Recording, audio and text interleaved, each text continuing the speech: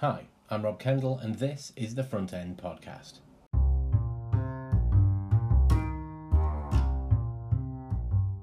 The Front End Podcast explores the ins and outs of life as a developer.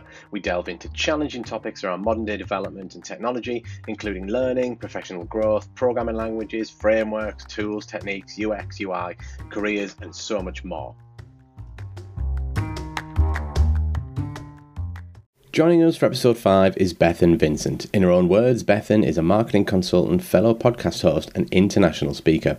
She works with NetSales in York as a marketing director, and Bethan's going to talk to us about a range of topics, including her own journey from the medieval into marketing, her popular podcast, The Brave, women in tech, and her thoughts on creating a diverse hiring process. So let's get to it. Bethan, hello. Techie, marketer, podcaster, writer, welcome. Welcome. I don't know why I'm saying welcome, but thanks so much for having me, Rob. Sorry, I think I'm used to being on the other side too much now. So welcome to the safe space. Yeah. No, thanks so much for having me. It's really exciting to be here. I'm going to point out to people listening that I've committed the rookie error full stop of just not actually recording the first, 5 minutes of our chat. So if any of this seems a bit weird, that's probably why. When we get back into the non-weird territory, that's where we would have gone. It's good. It adds flavour, adds character. It does add flavour. How's it all going? Yeah, it's good. Yeah, we're obviously I think it's the 16th of March today, and we're in the middle of kind of Corona panic, I would say, here in the UK. So that's made for an interesting day. Lots of plans being changed, but apart from that, pretty good. How are you, Rob? Not bad. We're sort of a bit isolated from it because I'm a fully remote developer. Our kind of company's pretty much all remote, so that doesn't exclude us from getting coronavirus, but it probably limits us, all this self-isolating. We kind of that's just our 9 to 5, to be honest with you. How are you finding it in the world of marketing with this corona? Because I've had some interesting marketing campaigns targeted at me that are a bit kind of corona related, and straight away you just kind of feel a bit, no. Yeah, I personally, both at work and kind of in my out of work marketing I've completely stayed away from it. I think it's all too easy to think, this is a trend I can kind of jump on the back of and hijack and do newsjacking is a big thing in kind of marketing PR at the moment. But at the end of the day, it's people's lives that are at risk, and it can be easy to lose sight of that if it's not affecting you directly. So if you're considering doing it, maybe don't, is my advice.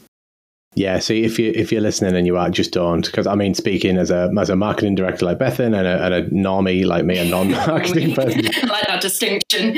just don't. Let's not say we did. One of the things I like to talk about is kind of origin stories. And I always bring this up that mine was very kind of, I don't know about boring, but very linear. I used to build computers and now I program them, and I still do that. But you've had quite a varied career. You started out with a degree in medical literature, medical history, one of those, definitely something medieval. History, yeah. So right in the past, before tech was the thing, I think printing presses were all the rage. And how do you get from that into the role of, Bethan's a marketing director at NetSales, a company or technology company in York. How do you get from that to medieval history degree into kind of marketing director? Marketing probably existed in medieval times, but it was more like, how can I growth hack sword selling or just plain shouting at the edge of a market stall, right? Yeah, I think it was a lot of shouting at the edge of the market stall and printing little leaflets and sending them to people. I think they had a concept of direct mail maybe back then. Not too sure. It's an interesting question, and there's not really kind of a straight answer to it, I guess. I'd say by accident and a bunch of luck thrown in there as well. So I went to University of York, studied history, specified myself in the medieval realm, and that was very exciting for me personally and intellectually stimulating, but I kind of knew there wouldn't be a job out of it. I didn't want to be an academic, and that's really, if you want to follow history, that's one of the main routes you can take. And I'd actually worked for English Heritage before my degree, so I knew what it was like to work in the heritage industry and didn't want to do that. Yeah, while I was at university, I actually started writing a blog back in the days. I don't know if anyone remembers when Blogger was kind of the popular platform. I think it's owned by Google now and they've shut it down. It was also the days, it wasn't quite MySpace days, but it was just after that. And so I'd learned a bit of HTML from trying to put like falling stars on my MySpace profile because I was so cool.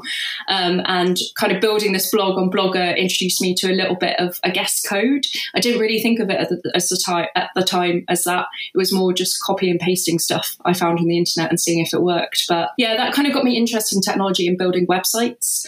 And then I graduated from university and had literally no idea what I wanted to do. I knew I didn't want to go and work in London for the big four, like a lot of my friends. So I set up a couple of businesses. Some worked, some really didn't work. Because I was a student doing everything completely bootstrapped, I had to learn how to market these businesses, literally from scratch, because I couldn't pay anyone to do it for me. So I always say I haven't got a marketing degree. I haven't got the qualification. I'm a self-taught marketeer. And then from there, I really love technology. I love playing around with things, and I call it tinkering, like just trying stuff out and normally breaking stuff. So I did a bit of my own business for a while, got, I guess, good at marketing, then did some marketing consultancy, freelance work, and then did a bit of consultancy for a company called Bytemark, which is actually where I met you, Rob. And they offered me a permanent role. And I kind of thought, well, this full-time employment, steady paycheck thing is kind of nice. Not really had that before or since before university. It's pretty cool. Yeah, so it's pretty life changing. You can, afford to do things like pay tax. And from there, kind of worked at Bytemark for 2 years, and then got the opportunity at NetSales, which was, a step up for me in my career. And I've always been someone who said yes to things, sometimes to my own detriment, but luckily this was a good yes. So been at NetSales for a year and a couple of months. Time has flown by, but it's, leading kind of the more strategic level of marketing, go from that kind of tactical focus to strategy has been really interesting, and I've really enjoyed it. Wow, yeah, that I can't believe it's been a year. I know a suspicious amount of people from like weird previous employments where we weren't actually employed at the same time. The first guest I had on, Sam Beckham, oh yeah, he was kind of me when I took over his role, but not that I didn't force him out. He kind of left, and it was vacant, and then I took it. So it's like we kind of got friendly that way. And it's the same with you. We came into each other's radars about the same time. We kind of almost worked there together. I think I came around for a bit of a hey, how's it going? Yeah. Visit before starting. I like that you mentioned the MySpace thing, because again, Sam mentioned that. I did a first dabble into website development through MySpace, and it's brilliant these sites existed where you could just essentially dick about with kind of the code, and now everything's kind of locked away. But there was MySpace, there was GeoCities, and some kind of, I think it was like some kind of penguin thing as well. But these are like, kids will never know. Anyone who's got into it about the same age as us, kind of, the kids will never know these days. They don't have these cool things to tinker about with. I liked what you said as well about just being open to opportunities and saying yes. And again, one of the things I hope to kind of cover a bit is kind of careers, because I get in touch with a lot of kind of junior developers or aspiring ones who seem to struggle the most with just getting into the industry. And I think that would be a bit of advice I would give them, is kind of listen out for the opportunities and don't be afraid to kind of say yes and explore them. So you think that served you pretty well in your career to date? Yeah, definitely. And also being self-taught, I always had a portfolio of work. Even if it wasn't commercial, it was always kind of something I could show an employer and be like, look, I haven't got the rubber stamp of approval from whatever qualification body, but I've actually got real experience. And I know from at NetSales, when we recruit developers, and that's one of the things we look for. We don't really care if you've got a degree or whatever, but as long as you can demonstrate you can do the work. And that's always more impressive to me as a hiring manager than someone saying, oh, I've been on this course. Not to say that courses are bad, but I think you've got to have something you can showcase to people. Yeah, because I mean, I mentioned this on the previous episode. I was talking to two kind of recruiters, and they had the exact same thing, get a portfolio of some nature, and so you can kind of showcase it off. Now, I struggled with that for quite a while, because I was working at a time where it wasn't as easy to have some kind of suite of code to show people, and I worked with a lot of proprietary code, so I couldn't kind of show any open source things, and I couldn't sort of go, hey, look, this is what I've been working on, because it's all intellectually copyrighted and things. So to be able to build that up, I think is great that you have got that kind of showcase, especially if you're on the earlier ladder the earlier rungs of your career ladder, where you maybe don't have the experience to talk about stuff, which I had, in place of like an actual portfolio to show them I could talk about stuff. If you can't do that, definitely get a portfolio. Also, just to say that as you become more advanced in your career, and I'd say, I don't know, it's really hard to talk about where I am in my career. I'm kind of mid-level, I guess. I've still got years and years to work, thanks to the raise in state pension age. But I still have a portfolio now, and it's something I actively try and add to, even though, you could argue that I have the work experience behind me to back me up. But I just think if you want to stand out as a candidate, use everything you can. you talked about personal brand a lot. It doesn't necessarily have to be something directly related, like, you have to have a GitHub account if you're a developer, but things like this podcast or some kind of like a blog or something where you can go, look, this is something that's more of an extension of me, which is a canny little segue into The Brave, which is a podcast that you run, which is, I must admit, it's a great listen, and we'll plug it a lot on the show, but it's called The Brave. It's about resilience. It's a great listen, and it inspired me to start this very podcast. And, because, well, it's one of them, you think about doing it, you're like, oh, I don't know, because you've got to put yourself out there, and then you've got to, just I know from doing marketing in the past, it's a content schedule that kills you, right? It's not necessarily the physical recording. And I just thought, well, and it sounds like a really backhanded compliment. I thought, if Bethan can do it, I can do it. Oh, totally. Oh, that's made my day, like hearing that someone else has done that off the back of what I've done, and that's why people do stuff, right? To kind of, I don't know, influence other people and help them. So that's great. No, that's awesome. And I think that, does give you that extension of your personal brand. It gives people who potentially looking to hire you as well something, apart from the other merits of doing it, it gives people something else to kind of get a sense of you. So, I mean, tell us a little bit about that. What is it all about? Why did you start it? Yeah, I'll start at the beginning. So I had just accepted the offer to go to Net Sales, and that seemed like a really exciting new chapter. And I guess I was kind of quite scared about it. It's a big thing to move a job, no matter what situation you're in. And I was having a shower on, I think it was New Year's Eve. I'd gone away with some friends and I was having a shower. And when you have one of those really long showers that just go on forever because you've got time and wasting water probably. And you're just thinking about stuff. And I was like, I really want to expand my knowledge of marketing. I've done the same type of marketing for a couple of years at Bitemark. And everyone seems to be talking about podcasts. And I have no idea what it takes to produce and record a podcast. I'd done a bit of YouTube. I've done blogging for years. So it was another, new frontier for me. I was also kind of thinking about, I am really scared about starting this new job and a bit nervous.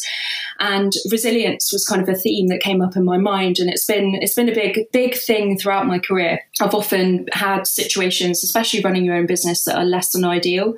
And you have to push through and have self-belief and have that resilience piece. And so I thought, this is something that I don't think we talk about enough. We talk about hustle and, hustle culture and just keep on going and, to the expense of everything else. But I want to talk about, okay, how do we make sure we can operate for the long term and be robust and be adaptable? And, the world is changing. This week is a really good example of the world changing, at the drop of a pin. And how do we keep on going in that? So that's kind of where it came from. And also, to be honest, there was a bit of, I knew it would be a way of talking and picking the brains of great people like you, Rob, because I had Rob on the show. I think you're episode number 3 or 4, if anyone wants to go back and listen. And it was a way of connecting with people and hearing their stories as well. That brings us sort of nicely, I suppose, onto, I wanted to ask about women in tech, because being yourself a woman in tech, what is your experience of being a female in the tech industry? Yeah, it's been interesting. There's been a lot of very empty bathrooms and no queuing. So that's been, I guess, a positive. It's been problematic. I try and not identify myself as a woman, if that makes sense, in that's a big defining thing about me. But obviously, when you're in a situation when that is a characteristic everyone is kind of seeing, it's very hard to escape it. So, I've gone from working in heritage, which was a lot of women in that industry, to this very male-dominated environment. And I think it is that resilience piece. I've kind of had to learn how to, I guess, be a bit more assertive. And that can be a real double-edged sword for women, as numerous studies have proven, because you're either seen as kind of like, I guess, a bitch, if I'm allowed to swear on this podcast, or you're seen as kind of a weak, and you can't really, either you're not effective and you're seen as kind of playing this stereotypical female role, or you're seen as assertive and getting your job done, but you're also a bitch. So that's been a bit, you kind of have to come up with a thick skin around that and really understand that it's something that you can't control other people's perception of you, but you can control how well you do a job. I think it is changing, though. Definitely in the past couple of years, I am seeing a lot more women enter into this industry and a lot more diversity in a general sense, which is really nice to see. I no longer go to conferences and I think like, oh God, this is really awkward. I'm like the only non-white man here. and that's going to be a fun evening. But, on the flip side, sexism obviously still exists, and I've had experiences at events and conferences that have been either sexist or just plain kind of harassing. I don't want to say it's absolutely perfect and everything's fine, because it's obviously not, but I don't want to put people off coming into this industry either. There is a lot more happening. There's a lot more awareness. So if you are a woman looking to enter into tech, please don't be put off. There are people here advocating for you. And, people like me who I'm, fairly lucky to be in a senior position in the company. And I am very always like, we've got to look after everyone and we've got to do things right by everyone. But also, you are going to encounter issues. That's just probably going to happen, unfortunately, statistically. Yeah, that's covered a lot of my questions around the kind of no, that's good. Around the kind of challenges you've had, either sort of personally or secondhand and things. And it's nice to hear that there is at least a bit of a positive skew going on that you've either seen. I mean, I think from my experience, as a male in a male-dominated kind of environment, it is quite a shame. I mean, the vast majority of my career has been spent with like you said, a lot of very pale white dudes, and at work as well. And it's quite a shame. The females at these companies I've worked at have always been segregated to the kind of other roles that are non-technical. It's nothing to do with the competence or what the role entails. Just they're not what you classify as the technical roles, like the developments and things like that. They're always in like accounting or HR and things. And it is a shame. And I've always tried to explore why that is. Is it kind of because it's very off-putting having just a group of men? Is it like an intimidation thing? Is it because they just don't feel like the opportunities are there? Or is it just, that kind of, it's very male and ego kind of driven? Because I mean, our industry, I think, is worse for that kind of very gatekeeping and very guarded and very like, actually.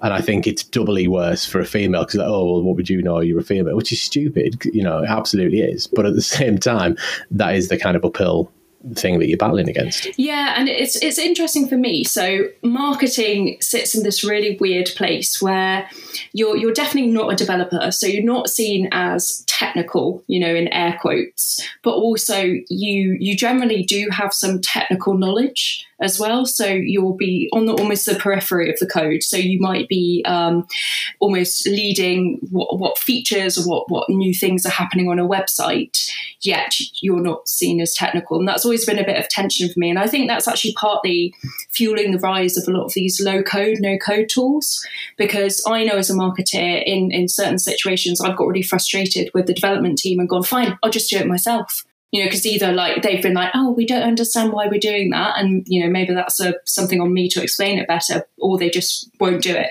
And I'm there like, literally my job is to sell more stuff to keep us all in jobs. I'm not doing this for no reason. So that's why I kind of taught myself a bit more code, and I'm not very good, I'm not going to lie, but I know enough to break stuff and then annoy the developers even more. But that's where I think low code, no code really comes in, because firstly, I'm not going to the development team asking them to do annoying changes that are very small and I appreciate are annoying. Also, I'm able to kind of control what needs to be done and be able to ship it quite quickly as well. I think some of that's just trying to, think outside your box a little bit as well, because, I think it's a very, specifically with tech as well, especially development within tech, it's a very kind of siloed, we exist in these little kind of vacuums, I think. And it's like, this market is coming away at me and asking me things. And it happens with designers as well. Design is kind of, certainly in front end, which this is about, design is kind of like the other side of that development coin. They're making the design of the user interface, and you're implementing them usually. And I think, it's very much, it's just in the where and it's what you do. And you're like, the marketing department and sales, they keep you in a job to be able to do the stuff that you like. Yeah. Or maybe you don't like it. That's why you're quite grumpy about it. And I think, I've learned a hell of a lot. And I'm not a designer by any stretch of the imagination, but I've learned an awful lot about it by working with some really skilled designers and kind of leeching the information from them and trying to work with them and understand why does that need to be exactly 10 pixels further south, rather than just throwing the teddies out the pram.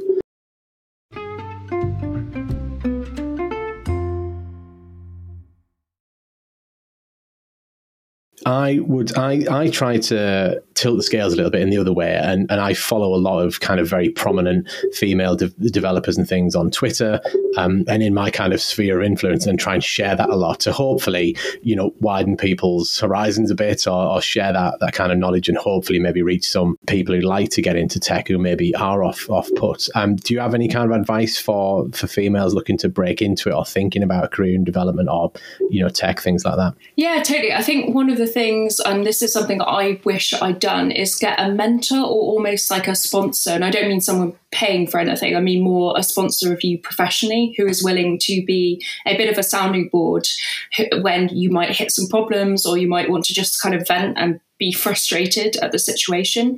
And ideally, if you're a woman looking to go into tech, if you could get another woman who's already kind of established in tech and have that kind of connection, that's really helpful.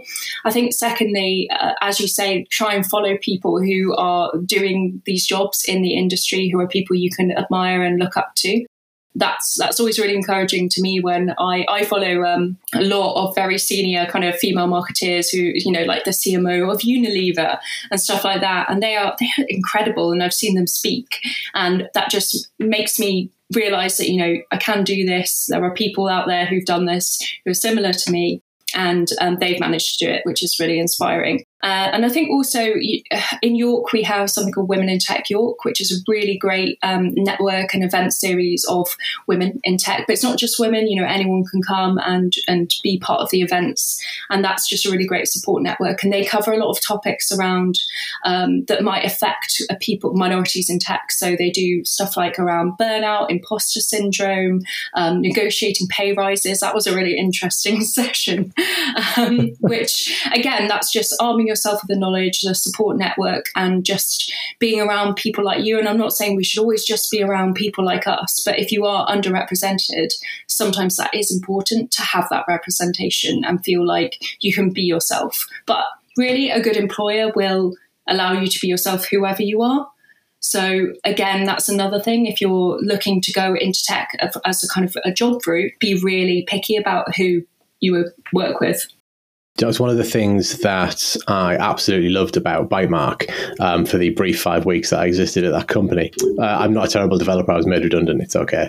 But it was just the baseline that it set, where it was very it was very diverse and it was very inclusive. We had males, we had females, we had people who identified, non-specific genders or non-binary genders, and kind of it was all just normalized. There wasn't any kind of fuss about it. And I kind of think that was a good benchmark, I think, for how it should just be. It's like you want to be whatever, crack on. I mean, that's generally my attitude towards it.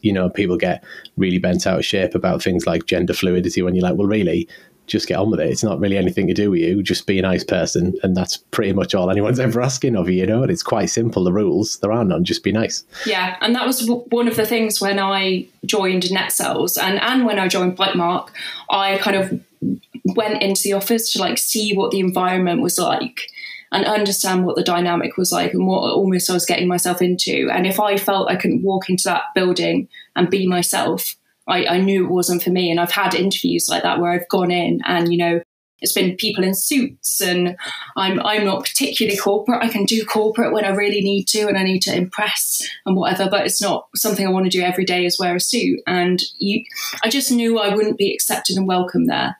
But to walk into somewhere where you're like, okay, I can be myself here, that's somewhere to kind of aim for and to be. Yeah, absolutely. Which again gets us into this to talking about the hiring processes. Now, it's a subject I think you have been or are quite passionate about, and you've kind of had a hand in pioneering different types of hiring processes. And again, we're going to go back to Bytemark because again, when I applied through Bytemark, it was quite a different approach than the standard CV, interview, telephone, tech test, something like that. You helped to change the way that they hired and to kind of anonymize it, which was ultimately what it came down to. It kind of anonymized the vast majority of the process until you actually had to turn up at the interview. And I did ask them if you could turn up in some kind of costume or something, and they were kind of, no, just come as you are. I was like, Can you tell me a bit more about that and your feelings on kind of recruitment and kind of hiring for those roles? So just to be clear, I didn't actually pioneer that at Bike Market. It was really Matthew, who was one of the co-founders, who really kind of set that up and pushed for it. But I think it was a really interesting and good thing to do as a company. Personally, there were some kind of downsides to it, which we were aware of and we were kind of trying to fix. Stuff like it's really hard to know if you can be yourself, just what I was saying about walking somewhere and know you can be yourself through I can't say it now, an anonymous process. If both sides are pretty anonymized, how can you express yourself and know that is going to be accepted, if that makes sense? But there's definitely something that needs to be done in hiring. And I think that anonymization is part of the solution to this problem, in that, most companies just hire the same type of people and then wonder why they don't have new ideas or new ways of thinking within the company. And you look around, you're like, well, everyone is a carbon copy of everyone else here. And that's a big barrier to diversity, obviously, and inclusion as well, having that representation pulled in, and the process is a blocker to that. I think one of the things, is anonymization, but it's also candidate pipeline in the first place. So even if your process is perfect, if you don't have people applying for the roles and coming through the process, that's going to be a major issue. So my opinion is that companies need to do a bit more to sell themselves to candidates. It's a two-sided equation. Both sides need to be happy to make jobs work. And again, sorry, I'm talking about net sales a lot, but obviously it's kind of my day-to-day at the moment. That's something I'm really keen. I'm hiring at the moment at net sales. And, I say to the candidates, ask me questions, like, tell me your concerns, because I want to sell to you and make sure you're comfortable with this. But most job ads are so like, we want you to be able to do these million skills and techniques, and what will you get out of it? You'll get a less than average market salary. That's just not going to cut it anymore. Or, your perks are, I saw one the other day was like, your perks are standard hours. It made it sound like they were saying like, your perks are, you have a 40-hour week is a perk. And it was like, I think they put it in the wrong section, to be honest, but it did read that way, and you're like, okay, this isn't going to be a great advert. Yeah, I've seen that where they feel like they're really scraping the barrel, like the perks are there's parking at this place, and you're like, well, I mean, that's kind of, I suppose, appealing if you work in Leeds, where it costs like you've got to sell a kidney to park your car, but at the same time, you're not going to get much job satisfaction out of that. You sat there at your computer going, yeah, I parked my car for free. It's like get in.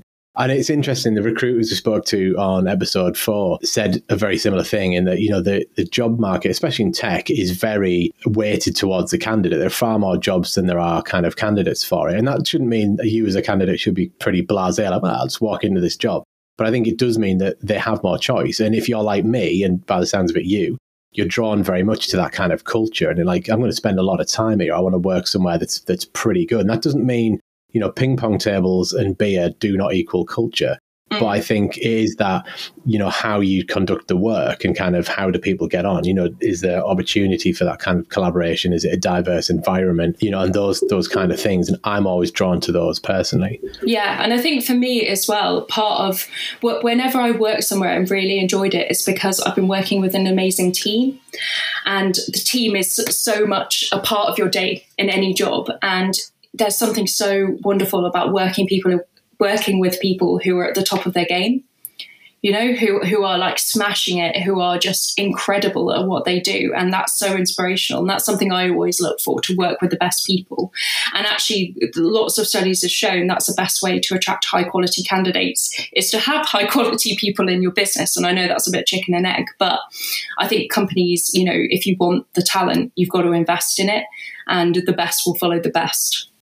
Yeah, I've always said that. I always attribute it to Steve Jobs, this quote, and I'm not quite sure if that's right, but we'll go with it for now. Is that like, if you're the smartest person in the room, you're in the wrong room. And I've always kind of, as well as being very open to opportunities and saying yes, I've always kind of thought, if I'm becoming the bigger fish in this pond, as good as that feels for a while, it gets a bit stale. And I think you need to be challenged a bit. And sometimes the challenge is not, how am I going to build this API? The challenge is, I want to be challenged by my peers, if you like, and work with these people who are really kind of going to pull me on a bit. And I think that's how you kind of learn and you grow, when you step away from kind of more formal learning and and university courses and things like this, where you're not challenged in that way. It's going to be your peers and their kind of attitudes and the way they conduct themselves that's going to pull you up a lot. And I think, yeah, you're right. More companies should have a bit more of a kind of chilled interview process. You know, they should. I've been to places where it's 3 or 4 people sitting in a big panel and it's very scary, rather than just sort of having a nice coffee and having a chat. That, you know, it's obviously got to include your experiences and talk about the job in hand. But, you know, it is a bit more, let's have a tour. Do you want to work here? Because, you know, we quite like you at this point. Would you like us? You know, it's that kind of, it's a bit like dating, but for a job. Yeah, and I will say one thing on that. I think you've got to be really careful around hiring for, in quotes, culture fit, you know, and using that kind of informality as an excuse to be almost like, would I enjoy socializing with this person? Well, you're not employing them to socialize with them. You know, they're there to do a job, and it's okay if you don't want to go out for a drink with them at the end of the day. So you've just got to be a bit careful with that and not make it into something that it isn't, or a relationship that it isn't going to be.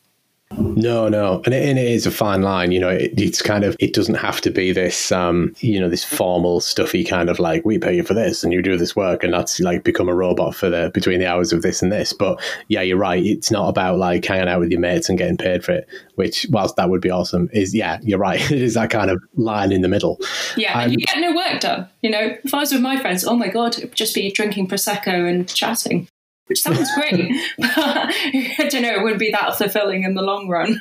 Maybe that's what it's like as a remote developer. We just, no one would know. Drink the Prosecco, do the code, and then you're like, an hour into this, the code quality has drastically improved.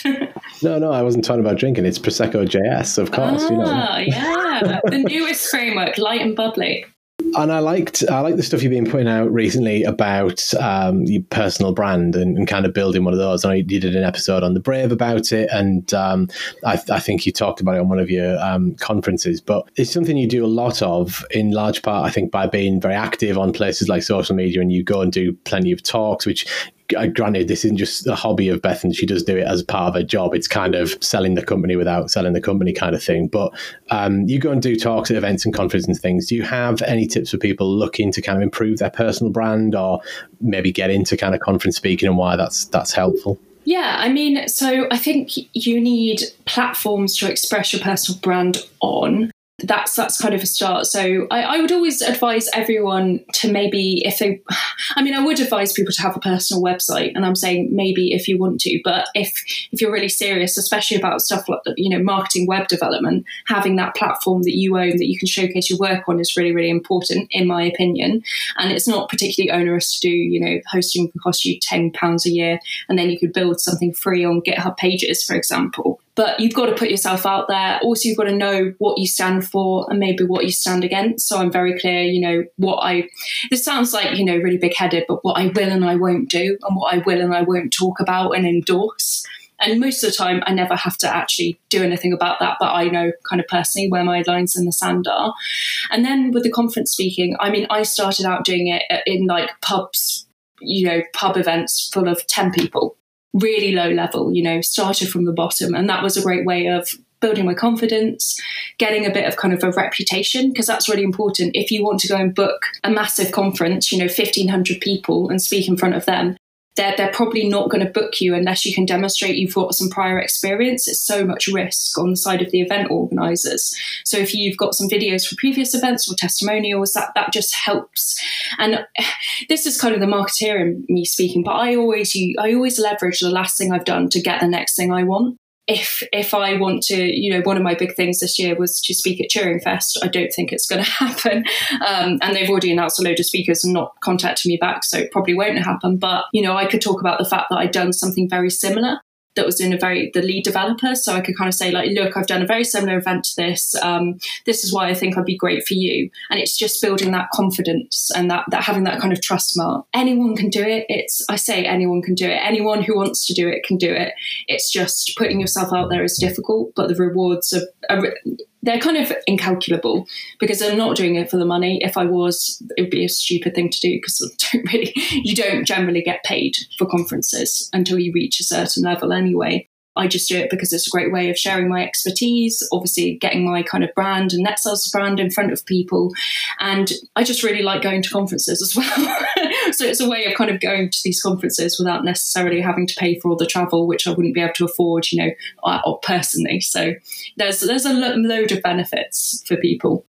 Yeah, conferences, even if you don't speak at them, are just great because I think, again, it just gets you out of that silo and that kind of vacuum that you work in. You get some other ideas that might be nothing to do with what you're currently doing, but they give you that, they give you a bit of thought generation. I see someone else's ideas and other perspectives. And yeah, it's quite good for that. So I'd always recommend going to them. For all I don't get to loads myself, and especially maybe don't start going to them now with all this corona stuff. I was thinking as I was saying that, I was like, maybe there won't be so many to go to. But I think what will happen over the next couple of months, there'll be more kind of niche Slack groups. So I'm a member of Slack groups like Women in Tech, SEO, and stuff like that, which is a great community. And you can kind of put your own ideas out there, as similar as you would in a conference talk. And maybe we'll have digital video platforms or kind of take off more. You never know. I think tech is poised to fill this gap, to be honest. Yeah, it really is. So the last thing I ask of everyone is, since you're here with an audience of currently tens of people, but we are growing, have you got anything you'd like to plug, anything you'd like to talk about specifically? Yeah, I mean, if people want to listen to another podcast, The Brave, that would be great if they popped over and gave it a listen and just maybe let me know what they think about it. I'm kind of changing the format a little bit at the moment and trying out some new ideas. So it'd be good to hear what people think about that. And I do a lot of writing online. So if you want to head to bethanvincent.com, yes, I have a vanity domain. I do, there's loads of information about my work. The podcast is on there and my speaking as well. And if you've got any questions about anything I've talked about or you want to hear about it in more detail, one-on-one, I'm always happy for people to email me. It's just bethan@bethanvincent.com. Cool. And I'll ask Bethan when we're done recording, I'll ask her to send me over bunches of links to everything, and I'll make sure that's all in the show notes, and we can refer to them there. So yeah, if you want to follow Bethan, she's at Bethan Vincent on Twitter, and I think The Brave, it's at The Brave Listen, and that's well worth it. She's got great guests like me on there, and yeah, it covers a wide range of stuff. It's not all about kind of just mental health. There's a range of topics about kind of resilience, but I think it's very important subjects, and there's something for everyone, so definitely worth a listen. Thank you very much for coming on the show. It's been great having you. Thank you very much. Thank you so much, Rob. It's been an absolute pleasure speaking to you.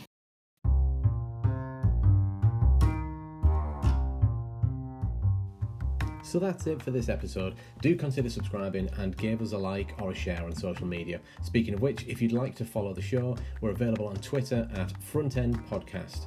You can follow me, Rob Kendall, on Twitter too at Kendall Mintcode. If you'd like to find out more about the show, sponsor an episode, or be a guest, you can find out more on the dedicated website, thefrontendpodcast.site.